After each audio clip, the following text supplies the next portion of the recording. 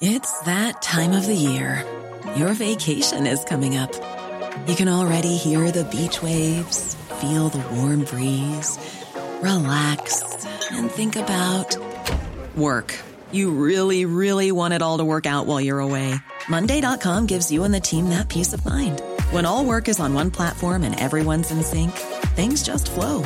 Wherever you are, tap the banner to go to Monday.com.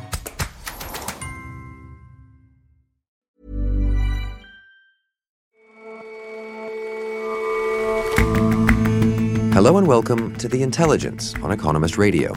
I'm your host, Jason Palmer. Every weekday, we provide a fresh perspective on the events shaping your world. It was one of the first trials to be fully televised, and it had the American public transfixed. Klaus von Bülow, a European who had joined America's aristocracy, was tried twice for trying to kill his wife in order to be with his starlet mistress. We look back on his life and consider the still unanswerable question, did he do it? The success of some American blockbusters in Chinese cinemas might make it seem that the two film markets are converging. We speak to a Chinese-American actor who's worked on both sides of the Pacific and who says quite the opposite. First up, though. The total number of votes given to each candidate were as follows. The race to become the next leader of the Conservative Party, and therefore the next Prime Minister of the United Kingdom, is down to two. Michael Gove, 75. Jeremy Hunt, 77. Boris Johnson, 160. We therefore declare that Jeremy Hunt and Boris Johnson are going forward to a vote of the qualifying membership of the Conservative and Unionist Party. It had been up to the Tory parliamentarians to whittle the candidates down. The final vote will come from 160,000 paid-up members of the party, who overwhelmingly support Brexit. The winner will be announced in about a month. The out-and-out favourite is Boris Johnson. He was a key figure in the Leave campaign and says the UK should be prepared to depart from the European Union without a deal, the hard Brexit that many fear. His opponent, the Foreign Secretary Jeremy Hunt, voted to remain, and like Theresa May before him, argues that a no-deal scenario should be avoided. Now a Brexiteer, he's picked up the nickname Theresa in Trousers. If Boris Johnson becomes Prime Minister, what will that mean for the UK, the Conservative Party, and Brexit? Boris Johnson has been one of the biggest figures in British politics for almost the past decade now. Duncan Robinson is our political correspondent. He's a former mayor of London, which gave him this huge pulpit as boss of Britain's biggest city. Then he helped lead the Brexit campaign and was arguably the reason that the campaign won. Then he became Foreign Secretary, where he had a very gaffe-prone record and quit over Theresa May's handling of Brexit. So he's been quite a prominent figure for a while. What kind of guy is he? So Boris Johnson has always been this very cartoonish figure. There was one moment when he was mayor of London where he got trapped on a zip wire and managed to turn it into a PR coup. Get me a ladder. Can you get me a rope? Get me a rope, okay? He's a man for whom things do not always appear serious. And that was sort of okay when he was mayor of London because people sort of forgave it, but became much more of a problem when he was foreign secretary as people didn't want the man who represented Britain abroad to be a clown, effectively. He's sometimes compared to another blustery blonde politician across the Atlantic. Do you think that's a fair comparison? Imagine if Donald Trump could speak Latin. And then you have a decent picture of Boris Johnson. The main way in which they are similar is that they have this tremendous ability to suck up attention. So their political rivals really struggle for oxygen whenever they're in the room because they're very charismatic. They generate news wherever they go, and politics is an attention game.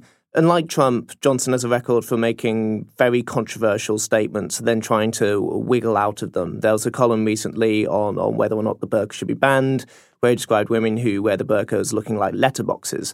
Now, that sort of gets into the contradictions of Boris Johnson, because that column it had a fundamentally liberal argument. He said that burqa bans were bad, but he did so in an extremely insulting way that people think is actually just a a veneer for some actually quite nasty views that lurk beneath the surface. Do you regret your comments? Do you regret your comments? Go on, have a cup of tea. Thank you very much. There you go. And so when this blew up into a large scandal, Boris Johnson tried to diffuse the situation. There was press camped outside his house, and he sort of appeared bearing big mugs of tea and sort of tried to laugh it off. Because I have nothing to say about this matter except offer you some tea. Okay. Okay?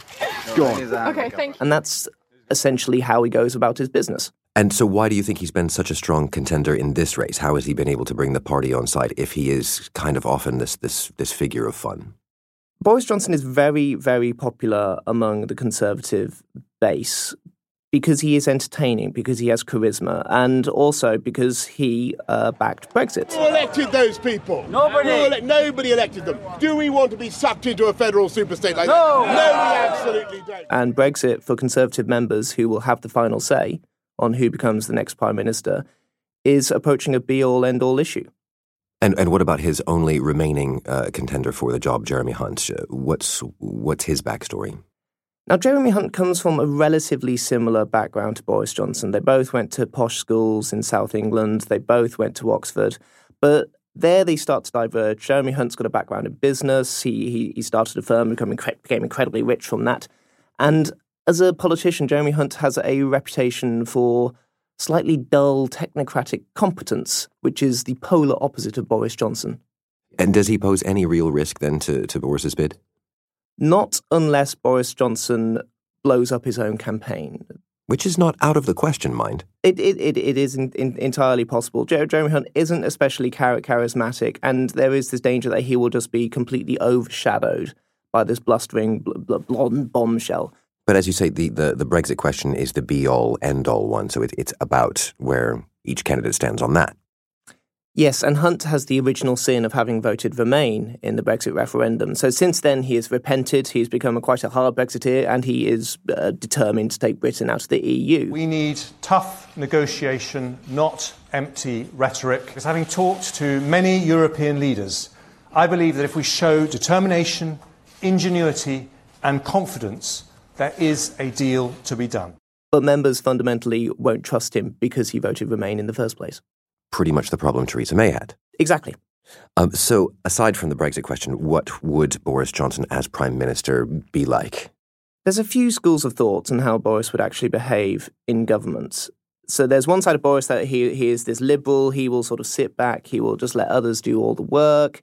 The policies that have come out have been aimed at tax cuts for relatively well-off people. The policy on Brexit is more nebulous than he let on, although he's determined to leave by October the 31st, which is a potentially large rod for his own back. But beyond that, there's very, very few details. Johnson doesn't have his own political compass. He's a weather vane. He just goes wherever the political direction blows at that point. And politics in Britain is blowing in quite a nasty direction. You've got the sort of populist right who are really, really surging. So there is a danger that the sort of liberal Johnson, who we saw as Mayor of London, will turn into this altogether slightly nastier, more right-wing one. And what about beyond Britain? What about on the world stage where, during his tenure as Foreign Secretary, he kind of made a bit of a fool of himself? Boris Johnson was remarkably unpopular as Foreign Secretary. There was a high degree of contempt for him in Brussels in particular. They saw him as this irresponsible, to be blunt, clown who had helped push Britain off this cliff. And so he's not going to be swimming in a pool of goodwill when he first heads to Brussels as Prime Minister, if he gets there. I mean, does that play into his seeming willingness to pursue a hard exit, a no-deal exit? Or do you think he might soften on that point when he comes to power, if he comes to power? I think people in Brussels fundamentally believe that Johnson is not serious. They can't quite believe that Britain is coming back after a 5 or 6 month extension and pretty much asking for the things that were refused earlier in the year. And so that will be a very, very tough obstacle for Mr. Johnson to clear. What risk do you think it'll be a very short tenure? It's a very, very high risk. There is a risk that Boris Johnson could go down as one of the shortest-lived prime ministers in British history. Johnson has a very unstable electorate within the Conservative Party. One side are people who want some sort of deal with the EU, and the other half of his base is people that want to leave the EU without any deal at all. And you can't keep those people happy at once. And the moment he upsets one of those two groups, he no longer has a majority in the House of Commons. And when you no longer have a majority in the House of Commons, you will face an election very soon. I have a feeling we're going to be talking about this again in the near future. I do too. Duncan, thank you very much. Thanks for having me.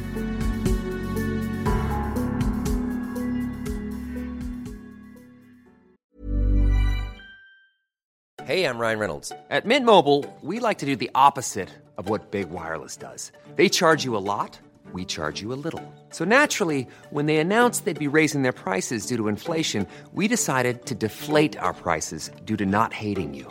That's right. We're cutting the price of Mint Unlimited from $30 a month to just $15 a month. Give it a try at mintmobile.com/switch. $45 up front for 3 months plus taxes and fees. Promo rate for new customers for limited time. Unlimited more than 40 gigabytes per month. Slows full terms at mintmobile.com.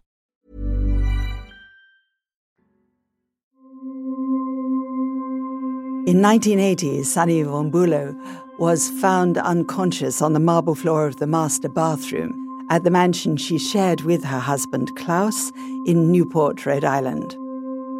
And it seemed that she had taken too much insulin. She had been injected with too much insulin. But she fairly rapidly went into a coma from which she never emerged. She died 28 years later. Anne Rowe is our obituaries editor. She's been writing about the socialite Klaus von Bülow, who twice faced trial for the attempted murder of his wife Sunny, a woman with an estimated worth of $100 million and to whom he was being unfaithful. She had low blood sugar. Too much insulin could kill her. There had been a discovery of a black bag in the closet in the master bedroom, which contained a phial of insulin with a needle encrusted with it. And it seemed that this must be the bag which had been used to attempt the murder. And the verdict was given. The jury finds the defendant, Klaus von Bülow, guilty. And he was given 30 years. His face was utterly unmoving. He made no flicker of disagreement or surprise, nothing at all, a complete mask, because remember, he had had a public school upbringing. He described himself actually as not only stiff upper lip, but frozen solid upper lip. His background was minor aristocracy, and he knew how to conduct himself and behave himself, and he was always very stately, tall, courteous, well-tailored, and he was just the sort of man who wouldn't react even to a verdict like that.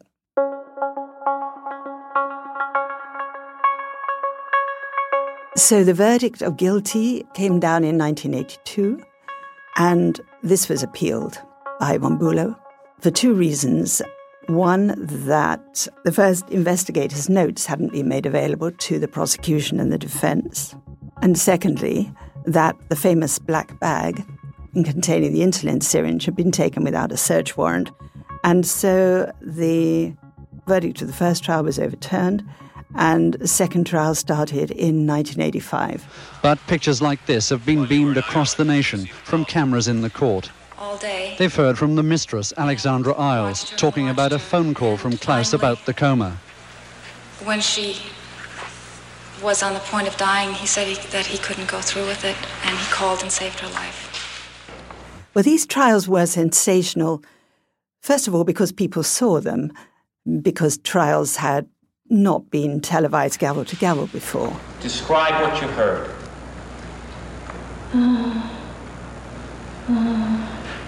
Sunny's devoted maid describing her mistress's last conscious moments and then going on to claim that she found insulin and needles in this black bag in her master's wardrobe. The second reason was that it was high society. And here you had a really glittering cast. There seemed to be minor aristocrats on every side of this case. Very rich people, all the glitterati of Manhattan, all together in one trial. For the second trial, von Bülow was determined not to leave any stone unturned. He hired a new lawyer, a new chief lawyer, Alan Dershowitz, who was a real street fighter lawyer. And the evidence they most wished to gather was the medical and forensic stuff. So they wished to prove that he couldn't have injected the insulin, which meant looking at the black bag again and looking at the needle very carefully that was on the insulin syringe, and finding that if there was an incrustation in it, then it couldn't have been used for an injection because it would have been wiped clean when it was pulled out of the skin. They also emphasized very strongly the fact that Sunny was psychologically fragile, that she had long been taking too many drugs and drinking too much. But defence medical experts like this British doctor claimed the coma was self-inflicted through alcohol and drugs. But she was drinking enough alcohol to damage her red cells. And in fact, on that evening in December 1980, before she was found, she'd had a real binge for the whole day on sweets and drugs, and also on a huge eggnog which contained 12 fresh eggs and a whole bottle of bourbon. The medical and forensic evidence simply wasn't there for making him the culprit. How do you find guilty or not guilty? Not guilty. So the verdict of the second trial, there was an extraordinary reaction from him, the most emotional one that we had seen him make all through the trials. And he simply collapsed his head in his hands with sheer relief about it. He had never been a man of many words. After the trial, he gave a press conference, it's a brief one. Well, it's been 5 years of worry. After the first worry, the rest kind of come automatically. Are you worried today? Yes. And then he gave an interview to NBC 10. What did happen to Sonny von Bülow, your wife? I don't know. I know that I'm totally convinced by the medical picture. I know I didn't do anything. But pretty shortly after that, he clammed up because he reached an agreement with Sonny's children from her first marriage, which was to an Austrian prince, that he would not say any more about the trial.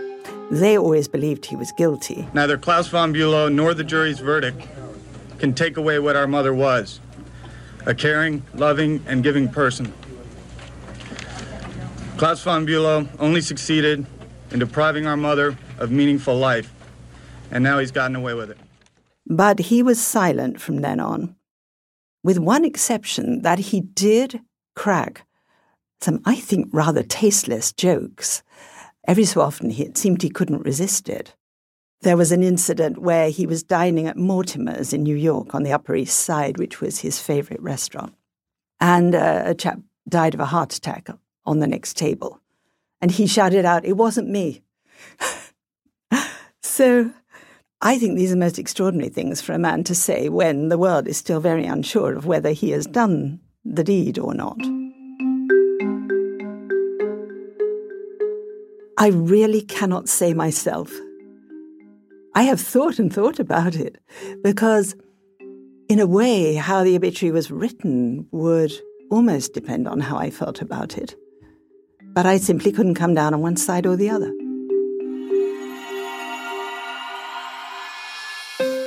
Anne Rowe on Klaus von Bülow, who's died aged 92.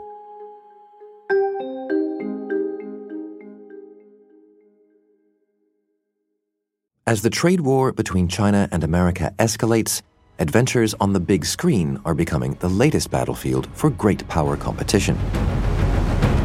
Chinese leaders have had a kind of love-hate relationship with Hollywood since the first big-budget American movie was allowed in 1994. They sell a lot of tickets, that's good for cinemas, but they don't like the fact they're so popular.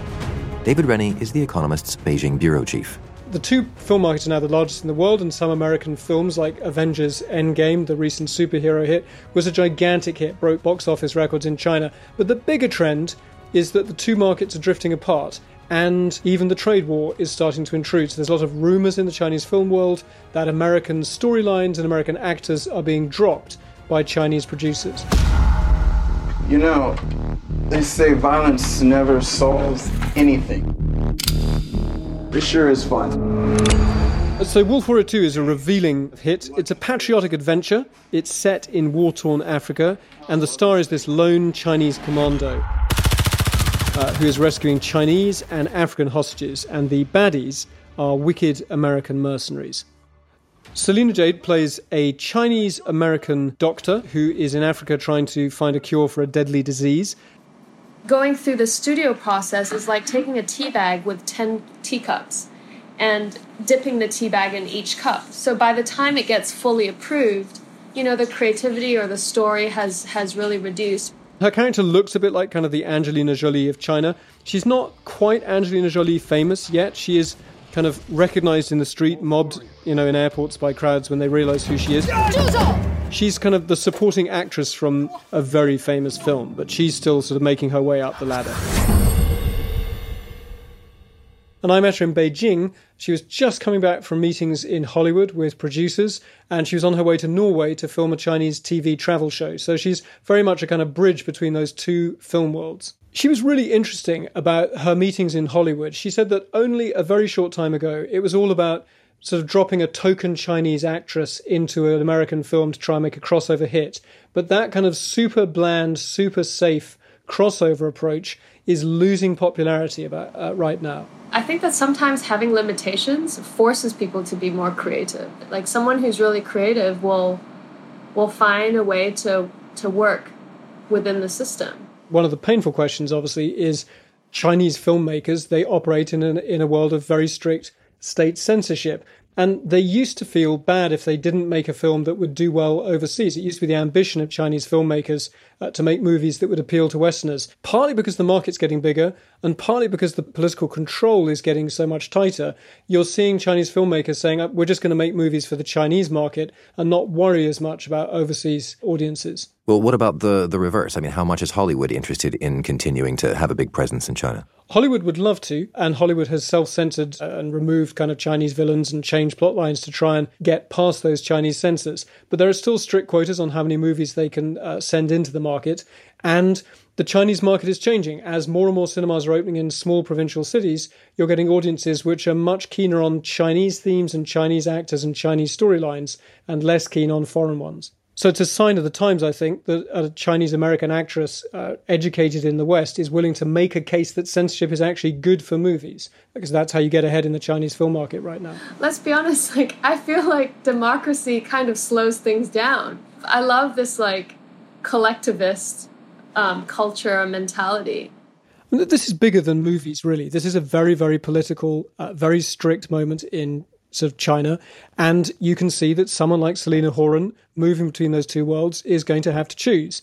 And she is willing to make the case that democracy, American-style democracy, just looks inefficient and unimpressive, and that's the kind of choice that you're going to see people increasingly having to make.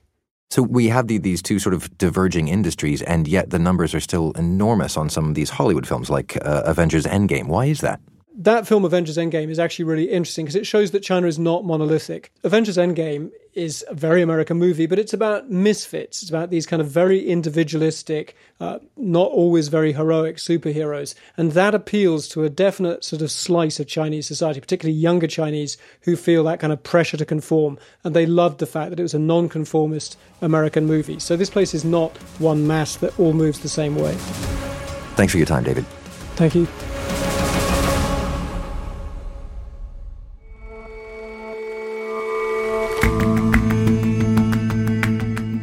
That's all for this episode of The Intelligence. If you like us, give us a rating on Apple Podcasts. And you can subscribe to The Economist at economist.com/radio offer. 12 issues for $12 or £12. See you back here on Monday.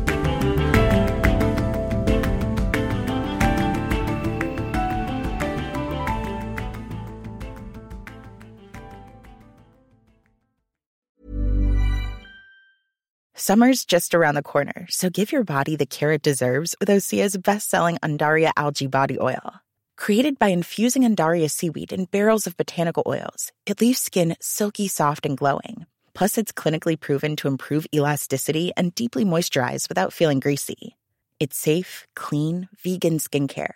Get 10% off your first order at OseaMalibu.com with code GLOW, plus free shipping on orders over $60.